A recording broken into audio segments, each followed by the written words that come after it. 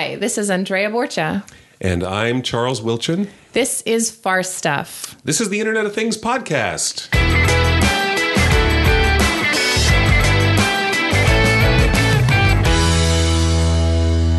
This week on Farstuff, we are talking about what is the Internet of Things anyway? Which sounds like a great place to start with an Internet of Things podcast, is to actually define what exactly this Internet of Things is. This happens a lot when new concepts are introduced to the market that people aren't quite sure how to define them. And this, when you actually look through the origins and the history of the Internet of Things, there's quite a bit of evolution into what the original concept of what the Internet of Things was. Oh, yeah.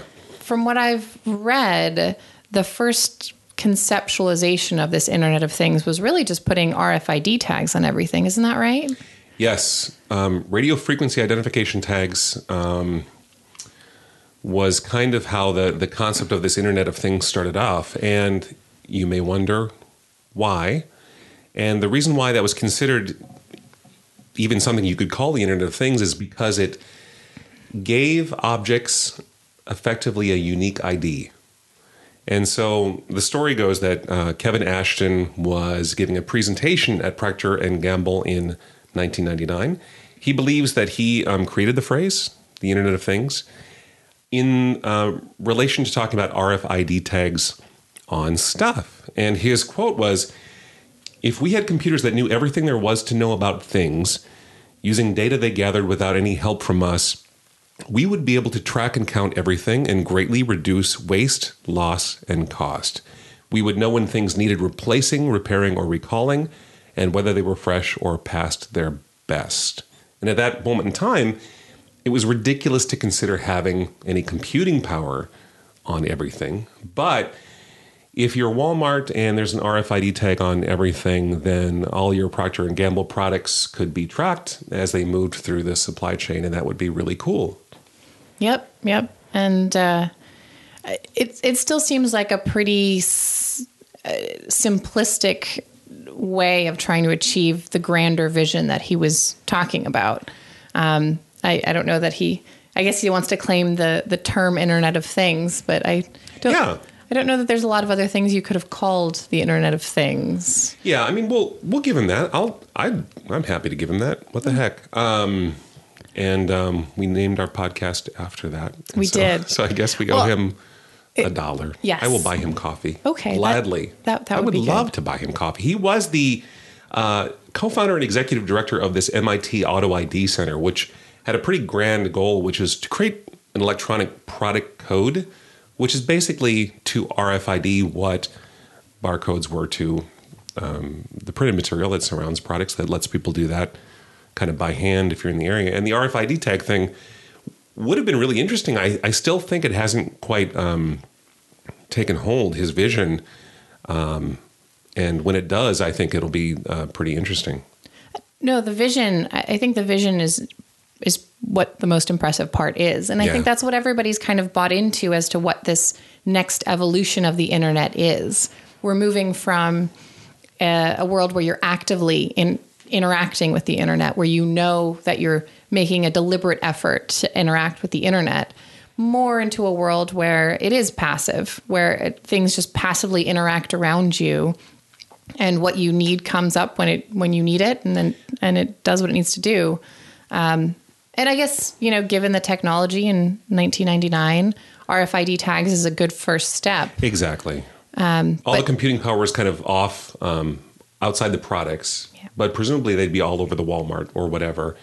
And at least they would know where stuff was. And just by the virtue of knowing where stuff was and when it arrived and being able to match it up to, other information in the system, they could do really interesting stuff. Yeah. Well, at the very least, you'd have an accurate count of what is where and what needs to happen. Yeah. And the other important thing about his definition is that it minimizes his definition to suggest that it was just about RFIDs. What he really, I think, captured in that early Internet of Things presentation was, in the history of the Internet at that point, all the data had been created, maintained, captured, entered by humans. And his big idea was that, whoa, this is going to change everything, because all of a sudden there's going to be this data created and captured by things, or the way that things interact with their environment. And so that, I think, is really the big idea of that Kevin had, and I think it's correct. You know, the amount of data that these things will create will quickly destroy the amount of data that we've spoon-fed to the internet thus far in our lives. And completely overwhelm it. But I think this is the way that things need to happen, right? Letting everything become smart within itself. I mean, Boeing, a couple of years ago was talking about how they put enough technology into their planes that the plane actually informs the engineers when something's gone wrong, rather than something going wrong and then people actively having to jump in and troubleshoot. That the different parts of the plane informs you. Yeah, I mean the cars too. I mean the amount of computers in a car these days is crazy. I think I read it was on the order of 9 on average or something. So I know that I have a little device, plugged into my car that tells my phone when it doesn't feel good. Yeah. So I think it is inevitable, and that comes with some fun and scary things. So that's Kevin's definition from a presentation from 1999 that he kind of claimed officially in an article called "The Internet of Things Thing" in 2009. But as we've talked about, the Internet of Things is really changing way beyond his initial kind of thoughts about having just an RFID tag on everything. Yeah, definitely. As we've been saying, there's things getting smarter and processing data, computing a bit more, and I think his initial thoughts seemed to touch on the first base requirement of being an Internet of Things is connecting, right? Starting to connect things and adding things to our network beyond just a computer. And connecting actual things. So, I mean, in essence, you could call it just the connection of things rather than the Internet of Things, at least in this first iteration that he talked about. No, that's a good point. I mean, those RFID tags are the glue that kind of connects a physical object with, a database with computing power on some central machine. Absolutely. So if we start with just that connection of things, I think we've seen it evolve into something a bit bigger. I think everyone achieved that connection of things, even through the concept of the RFID tags, and now they expect a little bit more of it. As phones are getting smarter, as the internet's getting smarter, as they're starting to learn about our habits and how we search and what we're looking for, it looks like we're trying to get into something that's also doesn't just connect, but also gets a bit smarter. Yeah, the smarter aspect is important. I don't think that Kevin could have imagined how fast computers would get small and how quickly the power requirements of computing would just plummet. Yeah, that's a good point. I mean, it kind of takes us into what is required to create this Internet of Things. And I think you're right. I think that's one of them is the smaller the computing power and the more access we have and the more easily it is to connect to cell phone networks or Wi-Fi networks or anything that transmits data. And, there's these core elements that are speeding along, and those really influence what the concept of Internet of Things can really become. Yeah, I mean, Moore's Law keeps chugging away. We keep getting threats that it's going to end at any time. And so I'm prepared myself. I've girded myself for that possibility. I hope you have too. Oh, absolutely. But in the meantime, computers continue to get very cheap. And the cheapness is of course, an enabler. When computing gets to the point where you can, embed them in advertisements in magazines like we've seen, that really changes the game. And now all these things gain some, in many cases, tiny amounts of computing power, but in many cases, tiny amounts is all you need. Yeah. Yeah. I think the only way to really continue to chug this along, though, is there needs to be some sort of base set of standards, because you've seen that's when things really start speeding. I mean, right now, it feels that the Internet of Things is the hot topic. I mean, we saw it like crazy at CES and everywhere. Every week there's a new one on Indiegogo or Kickstarter, some new Internet of Things thing that's connected. But to really make it successful, you have to create that ecosystem, right? You can't have the network effect if there's only a few things on multiple different technologies, multiple different languages. Somehow everything needs to get to some sort of standard. Yeah, totally. That's an excellent point. And right now we have kind of this ad hoc world where, my Fitbit can talk to my Withing scale, sort of, because some business development folks in each organization thought that would be a mutually beneficial situation. But as a consumer, that doesn't help me if I have some kind of, some combination of things that, aren't on someone's view. Definitely. Or on someone's radar. Yeah. And how we define that infrastructure will be interesting. There are a couple Internet of Things devices out there that are trying to set their own standard. They're trying to become their own platform, like the Ninja, for example, that was on Kickstarter. And then I'm sure all the big players, Cisco, IBM, are going to have their own standards that they're going to... Yeah. I mean, it feels like we're going to have a big, Google versus Apple battle again. Yeah. And they can probably get away with that in the short term, sadly. Yeah, well, because everyone wants to have the coolest thing. And people and the general public, as we tend to do, are easily distracted by shiny objects. So whoever comes up with the next shiny object, like the Nest thermostat, that's the coolest little thing, will flock to. But I think that's very distracting for the people that actually have the expertise to create this Internet of Things, because I think if you actually follow market trends and our short attention span, there's no way that you have a set concept of what this infrastructure needs to be and what we want to build from it. Yeah, that's true. And it's probably worth noting at this point in the podcast that there are tons of standards, and many of them are sort of given. I mean, there's the radio layer standards like Bluetooth LE is really kind of already entrenched in this space. Things like IP are kind of a given for most things that communicate. That's the internet part of the Internet of Things.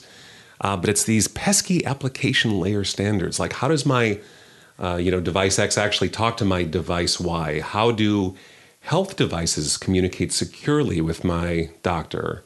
There's all that stuff that's interesting, TBD. Yeah. It's an interesting world that we're moving into, but I think it's very exciting, and I think there's a high demand for it. I think people are actively expecting that everything around them will get smarter and will help us to create a better world. There was one TED Talk I happened to see that was Dr. John Barrett, who's a technologist, and he defined the Internet of Things as having a few rules. So one, it needed to have an identity. And I think that's where the RFID tag comes in, that there was some way that this thing had to have some sort of identity that could be identified on a network, and it could have its own entity, essentially. The second rule he came up with was that it needed to have senses so that it could interpret the world around it, that it could interpret the information that's most relevant to the technology itself. And his third rule was that you could control it from anywhere in the world. And that was the real core way that he had defined what the Internet of Things is and where it needs to head. And most of the examples that he gave had to do with, just normal everyday concepts of I want to be able to manage my home or my things from anywhere in the world. My things need to be able to tell me how things are going, how it's feeling, getting into its own sentient being. And since I've given it an identity, I need to be able to identify that, where my washing machine is. And he actually took it to another level where he was suggesting that not only does your washing machine notify you that the wash is done, but it informs you rather when it's done the ideal amount of washing rather than you controlling how long it needs to wash something, which I guess. Oh, that makes sense. I mean, that definitely kind of goes into the whole computing aspect of it. Yeah. Things getting smarter. So now the things in your life become the experts at what they do. Your washing machine is the expert at washing your clothes. Absolutely. So you should not have any control on the temperature, on the time, on anything. It will figure it out, and it will let you know when it's good and ready to give you your clothes back perfectly clean. Absolutely. I don't want to run my Roomba around with a remote, as fun as that sounds. I wanted to just get my floor clean. I'm going to give him a 1 out of 3. Okay. On his definition. All right. It needs to have an identity. I think, I'm sorry haven't seen it, but I think what he means is that every device should be kind of have its own, I guess, IP address or potentially even URL if you map a URL to that. I think that leaves out a really important class of devices which communicate with other devices to reach the internet. So in other words, my Fitbit doesn't have an IP address, but the Fitbit app on my phone makes it so the phone is basically a peripheral for my Fitbit and uses the app as a proxy. And that sort of companion app, I think, is a crucial concept for the Internet of Things. You also might have fire alarms scattered throughout your house that aren't directly IP addressable, but they use some sort of central hub like the Nest thermostat to do what they want to do. So then doesn't that become that the thing itself isn't the thing that's on the Internet of Things, but the network of things still becomes a node on the Internet of Things? Yeah, I would argue that the Fitbit is a part of the Internet of Things, for example, or those alarms are part of the Internet of Things. It's just that they happen to go through a proxy. They can communicate. They do have wireless capabilities. And they do end up working with other stuff, but they are. I think the neat thing about the Internet of Things is that it's a concert of devices in a giant ecosystem. And so, although every device might not have every feature by itself, they do share some core features, and I think those core things are what I would like to. How I would like to define the Internet of Things. Definitely. I think that's what makes it such a challenge to identify and define what the Internet of Things is right now, because we're in transition. Yes. So you're making a lot of points about this proxy level, but I think the proxy level is just because we're stuck in this interim step of getting from what I know is a Google search to my things communicating with me as if we're all a part of some happy Disney movie. Okay, so this is my I'm going to address point 3 of 3. Ooh, okay. And I think it's a crucial part. All right. Control it from anywhere in the world. Yes. No f***ing way. Okay? I don't want you to access my... I may bleep that. I don't want you to access my my pulse oximeter data from anywhere in the world. Well, so then you get into security, right? Right. And proxies or facade patterns that support authentication and make sure that every request that comes through is authenticated is a critical part of a security picture. And so that's why I'm arguing that point. Interesting. Control it from anywhere in the world. We just saw a hack where people's refrigerators were used to send spam. That's pretty impressive. That is not a requirement. Yeah. Well, so I feel like then you get into the general fear, the core fear that everybody has about this Internet of Things, right? Is yes, we want to get things connected and smart, but are we just giving terrorists and hackers another platform to have a bit of fun with us? Of course we are, is the answer. But I think that needs to be addressed in a way, because you can't then stall the development of our interconnectedness, right? You do want to have a smart heart pump. Yes. But I also don't want that hacked so that someone can kill me. Although that would be a really interesting murder trial, I would have to say. Sure. And you'd be like, well, the default password was password. And the doctor didn't change it, so the doctor's responsible? Right. Or, the hacker was actually just trying to use it as a proxy to send some spam to hack, to learn your health information and put in a comma where he shouldn't have put in a comma. And now, Andrea, you've dropped dead. That will happen. I promise. And it will be tragic and fascinating. Yeah. It's a brave new world we're getting into. And I think naturally, because, well, he did actually have one interesting thing that I thought was... Oh, I'm sure. No offense to Dr. John. No. But he did call us a technocracy. And I think that is actually a pretty accurate statement, because the Internet of Things is a perfect example of this. I think technology is running full speed ahead, and there's it will take the legal system and security and everyone else a little bit to catch up. And I think because we are so obsessed with technology and we find it to be the sexiest thing that's ever existed, and we have this innovation and everyone wants to be the next Steve Jobs or the next person that invents the most amazing thing on the Internet of Things. Yeah. There's no way to stall that. There's no way to stop that. So I don't see us having figured out the security issue or privacy issue anytime before the technology already exists that you could shut down someone's heart from Pakistan. Yes, I agree completely. We are a ready, fire, aim business. And thank goodness for capitalism, because people will start to get sued. And there will be a financial motivation for things that align with our interests as individual humans. And I'm glad about that. But I think you're also right. The music industry is still recoiling from changes that happened in their industry 10 or 15 years ago. And I just hope hospitals are smarter. It's going to be interesting. Tell me they're smarter. Andrea. Well, for grandma. No. Well, it's interesting. The healthcare field is interesting because you have physicians that are flat out stuck in the way that they've been doing things for the last 30 years. And to be fair, on the other side of the spectrum, you have that we haven't really had anything terribly innovative created in the healthcare field that in this realm in a long time. Yeah. You know, some key opinion leaders are arguing that the healthcare field hasn't evolved in 15 years, realistically, you know, aside from some exceptional surgical equipment, but not in the general health and wellness area.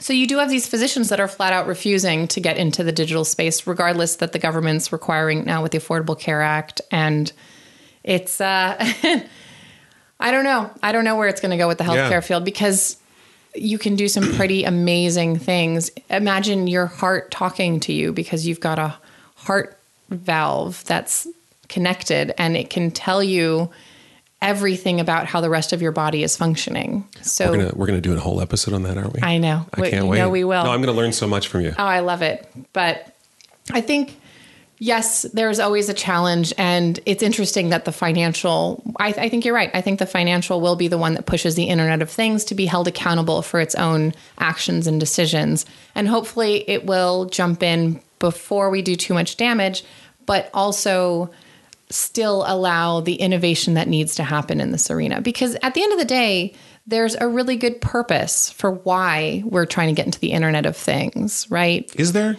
I guess I should have thought about this before we started the podcast. Yeah. Well, but is there? Do you think there's absolutely no positive benefit? No, I think there's a lot. I'm excited about it. Yeah. But I also want to make sure that we're just providing we're thinking about the end game and not just like shiny thing. Ooh, that's something else. I think the majority of the market is absolutely shiny thing, or better yet, what's going to get me my next venture fund? What's going to get me my next angel investor? Great point. That's all it is let me tell you some amazing thing. And I've heard this about TED Talks as well. Let me tell you this amazing idea, right? The Onion did their mock TED Talk. That's about the same thing. Let me tell you this amazing idea. Give me your money. Give me your money. Give me your money. Give me your money. Let me show you this next cool thing. But I think there will be a visionary that will step up and see how all these things piece together. Because the Internet of Things has some really amazing benefits, right? We can have a better management of the things around us. We can know how they're doing, what they're doing, things can connect, and we can actually let things manage themselves more and have a more passive lifestyle rather than actively having to push a button or push things. And yet, yes, we used to have to do our laundry on by hand and on rocks. And now we've evolved past that. Now the house will operate itself and we'll have better control over things. I think we'll have a better understanding of the world around us when you let the world actually talk back to you and become active players. Yeah, I mean, I'm a champion of this. I have cut my utility bill by a third. Wow. Thanks to just kind of more active monitoring. I have lost a good chunk of weight based on wearables, and quantified health kind of stuff. And so I'm a huge proponent. But I am excited to see what missteps people who maybe aren't thoughtful will make. Product design is a huge area of interest for me. And not just how things look, but how they can integrate into people's lives. I'm dying to see how it turns out. Yeah, so. let's take the optimist in me and how the Internet of Things is going to create the ultimate utopia, right? We will have better healthcare because all our health devices will be smarter and learn about our bodies. We see this evolution in healthcare where people are starting to take ownership over their health. They're no longer... It used to be that your physician was 100% responsible for your health. And if you got sick, it was because, he or she was doing a bad job. But now doctors have 7 minutes to spend with you. That's it. They don't have the time to handle every piddly little thing that comes through their health. They have to focus on what they've actually been trained to do rather than the minutia. And now it's our responsibility to understand our own bodies. And you can do that fairly well on your own. But imagine if you had all these smart things that told you all the things that we don't understand about our bodies, all the subtleties and... Yeah, and now all these devices, the other cool thing is, the communication part of the Internet of Things story is huge because these devices can all communicate with Watson, and Watson can actually diagnose things. Yep. Apparently with more accuracy than doctors can. Well, yes, doctors don't exactly have the best track record, but we, weren't allowed to study that for the... No, but their value add may change. Well, it absolutely should. No, yeah. I completely agree. And I think the future view of healthcare is that physicians are not your end all be all. I think we're creating multiple layers with accountable care organizations. And the CVS Minute Clinic is, I think, probably one of the most amazing inventions or ideas or concepts that's come out in healthcare. What? What is that? The CVS Minute Clinic is an easy place for you to go and get all your minutia taken care of. You can get a flu shot. You can get a flu test. You can get your physical done. All these things that a doctor is so overqualified to do and never should have had to do, you can now get taken care of. And so now you can have people that went to school for 8 years doing things that actually require 8 years of school rather than... here's your shot and your lollipop. So that's great. Like, I'm glad to hear your optimism. There's wonderful stuff happening. There's micro cameras and pills, and they can go through the digestive tract and take photos along the way. Like, hello from sunny lower intestine. It's like The Incredible Journey. The Incredible Journey. Right? But instead of putting people, we're just sending cameras. Oh, that's nice. But it's not just healthcare, right? We can get significantly better in our social problems. No, I'm from Iowa, and the fact that the tractors now drive around guided by satellites to maximize yields and minimize risk, and all great things, right? Better, healthier food supply. All great things, right? There's no really downside that you can think of, right? No, none whatsoever. Good. And so glad you told me that. That's true. So we should just trust that all these Internet of Things is just going to keep building, and it's all going to be smart, and there's going to be no hackers to hack into your things. And no cyber terrorism. No. A device will never say, "I'm sorry, Dave. I'm afraid I can't do that." Well, that does make a good point. So we do have that innate fear in us of Skynet and HAL. And hey, just because you're paranoid doesn't mean they're not out to get you. That's true. But that doesn't necessarily mean that they are either. And sure. I think you will have a resistance, especially from the older generations, about this technology. Yeah, the fear thing is something that will have to be addressed. I think that marketing will become obsessed with privacy and security, and I'm glad. People are obviously becoming aware that they can't even shop at Target safely, necessarily. Well, you can't do anything anymore without somebody knowing what you're doing, but marketing is going to take it to the next level. It's going to be completely individualized marketing and sales. You walk into a store, your phone tells the store you've walked in, and now every single ad and every single product is instantly brought to you. But I feel like this is the same sort of situation with Facebook and Zuckerberg, where... Sure, it's just made real. Yeah, well... Like, it's Facebook, only it's your life. Yeah, but if you follow... Good? I think it's an interesting concept. So sure. When Zuckerberg was on stage at that conference, I can't remember which one it was, but he got really flustered because the entire crowd was getting so angry with him because of privacy rights. And these are his people. These are his people. These were his followers, loyal followers of the Zuckerberg clan. And he got very flustered because he couldn't understand why people didn't get that by letting Facebook learn about you, that it could give you a better experience. And it took a couple of years, and now people are getting a little bit more forgiving about privacy, and they certainly don't understand their privacy settings or change them well enough. And they're starting to appreciate that the ads are targeted to them when they need things. So maybe you are an optimist. I am. I love that about you. Well, think about it. Next time you go into Target, why even bother browsing? Target will just instantly bring you a shopping cart as you walk in with everything that's appropriate for who you are and what you need. I will walk in and Target will start shoving Oreos in my mouth. That's right. I can't wait. Yep. It'll just be there and ready for you. Or better yet, Target will also have connected into your health data and know that you're not supposed to have Oreos and instead give you the healthy treats that are appropriate for your body. While also giving you the home ownership stuff that makes your house more energy efficient and the right learning aids to make your kids smarter. Target is so great. I know. It just knows you so well and gives you everything you need instantly. I can't wait for future Target. And all these things are smart and evolve to what you need them to be. It's interesting.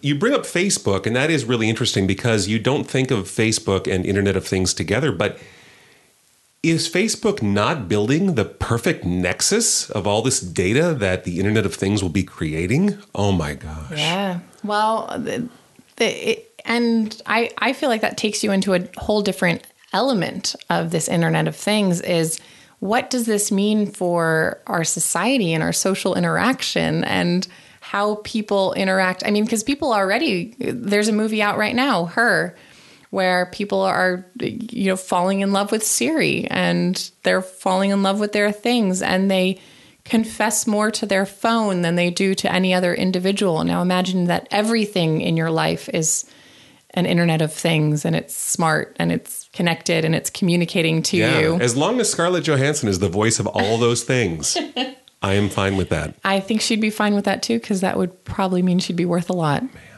Man. It's all user, a lot of the user experience may come between you, your day-to-day life with your things. And whoa, what does that mean, to how we define ourselves as people in a society? I mean, Facebook's already changed how we interact socially. Now connect all your things into Facebook. Am I going to be checking my feed more often from my car than from my best friend on Facebook? Yes, because your car will be driving itself. Yes. Because your car will be part of the Internet of Things. But my car will also be telling me all the interesting things it saw on the drive while it was driving me around and I wasn't paying attention. And I'll be looking at Facebook instead of out the window as my car dictates what's been going on. Yeah, for sure. Rather than me, seeing... Well, is that a bad thing? Do you care about driving? Well, it's tough because I think at my core, I totally embrace the American freedom car obsession. And I'm going to be one of the holdouts of, I like the power of driving my own vehicle. I love the fact that I can control this 2-ton machine myself. Okay, Grandma. Yep. Grandma's got to drive the car. That's right. Take it off of automatic. I can't do that. I get the safety thing, and some of the safety features coming out right now are pretty impressive. I mean, you can set the distance on the new Cadillac of how far you want to be from the car in front of you, and it will permanently keep you there. Oh, no matter nice, how much then. you drive. That's impressive. Yeah, that's great. Yeah. So you never want to be the jerk that's right on someone's rear bumper. You tell it at minimum 3 feet distance, and it will always keep you at least there. Yeah, So basically, you're talking about the illusion of control. You're fine with that. Yes. Okay, so I'm all fine with that too. Like if my computer wants to save my life. But see, then I feel like computer. Our does that then have technology turn us into 4-year-olds with the fake steering wheel, where I feel like I'm controlling things, but well, really, it says Pixar foretold. Yes. In WALL-E. Yeah. But that's what we're getting into, right? And that takes us back into HAL and Skynet, where everything... Yes, no, there's a very Zen thing about all the menial things we need to do every day, all day, over and over. That's a good point. And there's time to think what happens when that goes. It's a big question. I don't know the answer, but... And technology keeps getting smarter, and it knows our habits and our interactions better than we do, so it makes them more efficient. So we don't actually have to do them anymore. What are we left to do? And... Love. Well, yeah. On the optimistic side, we then have all this time to philosophize and make our world a better place. But my thought is actually we'll just be playing more Clash of Clans and... Oh, that's a good idea too. And... no, I think you nailed it. I think that's Grand Theft Auto. Yes. And that's probably what we're going to do with all our extra time. I'm even more excited about this podcast now. Rather than... Thank you.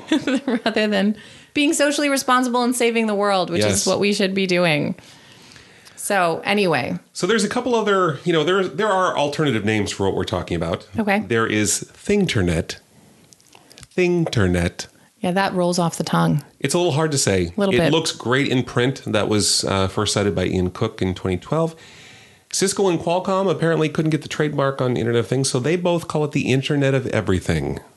Because trademarking is important, no, and we're back to the legal. I honestly don't know if that's the reason. But I found it odd that they both decided to call it the Internet of Everything. But it sounds so much more powerful as the Internet of Everything.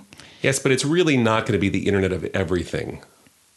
Well, do we need to connect everything? Although Google just came out with their smart contact lenses. Sure. Which I think that's great. Get us into a whole new realm. I like that much better than Google Glass. Well, yeah. Now you just put the contact lenses in, and they're actually trying to take it down the diabetes realm. Yes. Well, that's all well and good. So still a positive outcome and a positive focus rather than a world domination. Let's have the computers be smarter than us and take over. Yeah, I mean, it's nice because you get the benefits of Google Glass without seeming like a creep. Yes, or getting pulled over and arrested for driving with Google glasses on. Yeah, I'm not worried about that. Google will send their team of lawyers if that happens. No, it's just happened. Yes, Google apparently sent a team of lawyers to make sure that she was not convicted, is what I heard. Wow. I don't know if that's true or not. Can we say things that aren't true? I think everybody already does, so what does it matter? Asterisk. That may not be true. We'll find out. We're going to try and not say things that aren't true. That's good. Can we try doing that at least? Let's try not to. That'd be great. Or let's try to not. To say things. However you want to say it. Okay. Listeners. Dun, dun, dun. This is the part of the podcast where we share our definition for the Internet of Things. Which will be the beginning to this amazing journey you're going to go on with us, where we do many, many podcasts about the Internet of Things. You will remember this day as being when your life went before our podcast to after our podcast. Brilliant. So, All right. So the things of the Internet of Things. Yes. We think they do 3 things. 3 things to define that something is part of the Internet of Things. Yes. Okay. Charles, what's the first one? I think it's connect. Okay. And I would say there's 2 parts to that. How would you define that? Connecting to the outside world via things like sensors. Yep. And connecting to the Internet. Okay. They may do that directly, or as I kind of alluded to earlier in the podcast, I think it's perfectly fine if they do that through proxies, like your phone. Yep. And that's, like we mentioned, just the nature of an evolution from the Internet of computers to the Internet of Things, that proxies need to exist until everything fully evolves into the Internet of Things. And I argue even after. We'll see.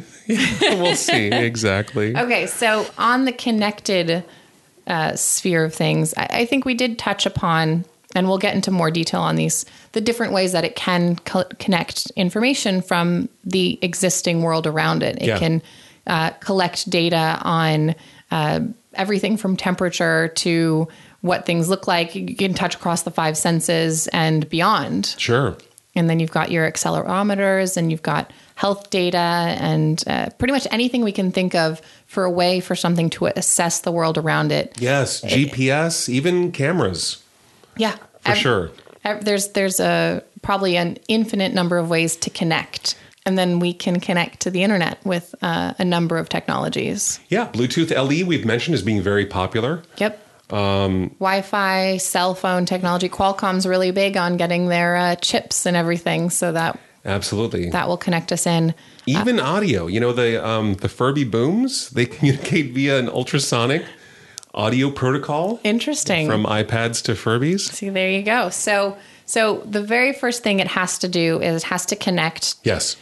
To the outside world, and connect into the internet, because it's the only way that this second tenet makes any sense. Because if it doesn't connect and collect information about the world around it and connect into some sort of the internet to connect to the smarts, it can't do the second thing, which is to compute.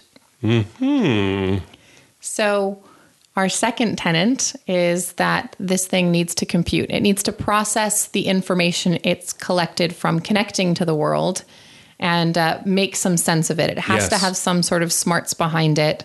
It has to be able to understand what's relevant, what isn't, and process that into some sort of way to come up with something that's relevant. Right. And it doesn't necessarily even have to have a microprocessor. No. It doesn't even have to necessarily have a microcontroller, but it needs to be able to make decisions based on stuff from that first part, which is the connect.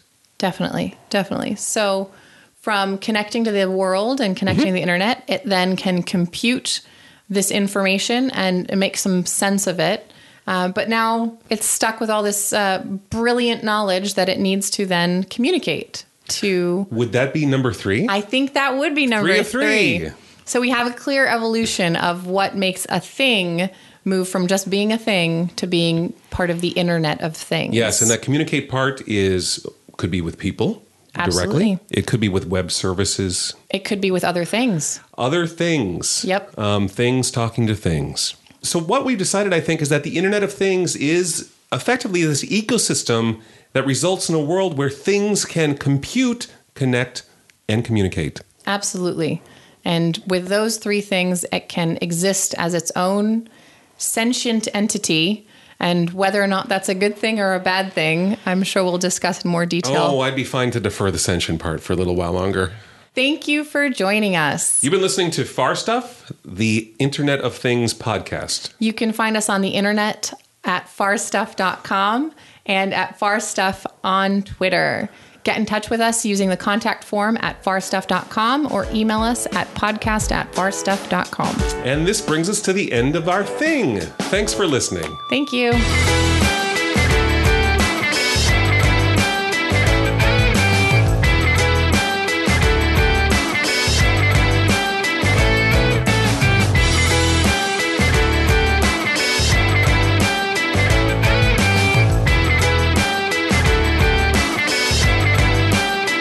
They are turning analog into digital, not unlike the movie The Matrix showed in those scenes where the picture turned into numbers. Sort of. Come on, don't give me that look. All right.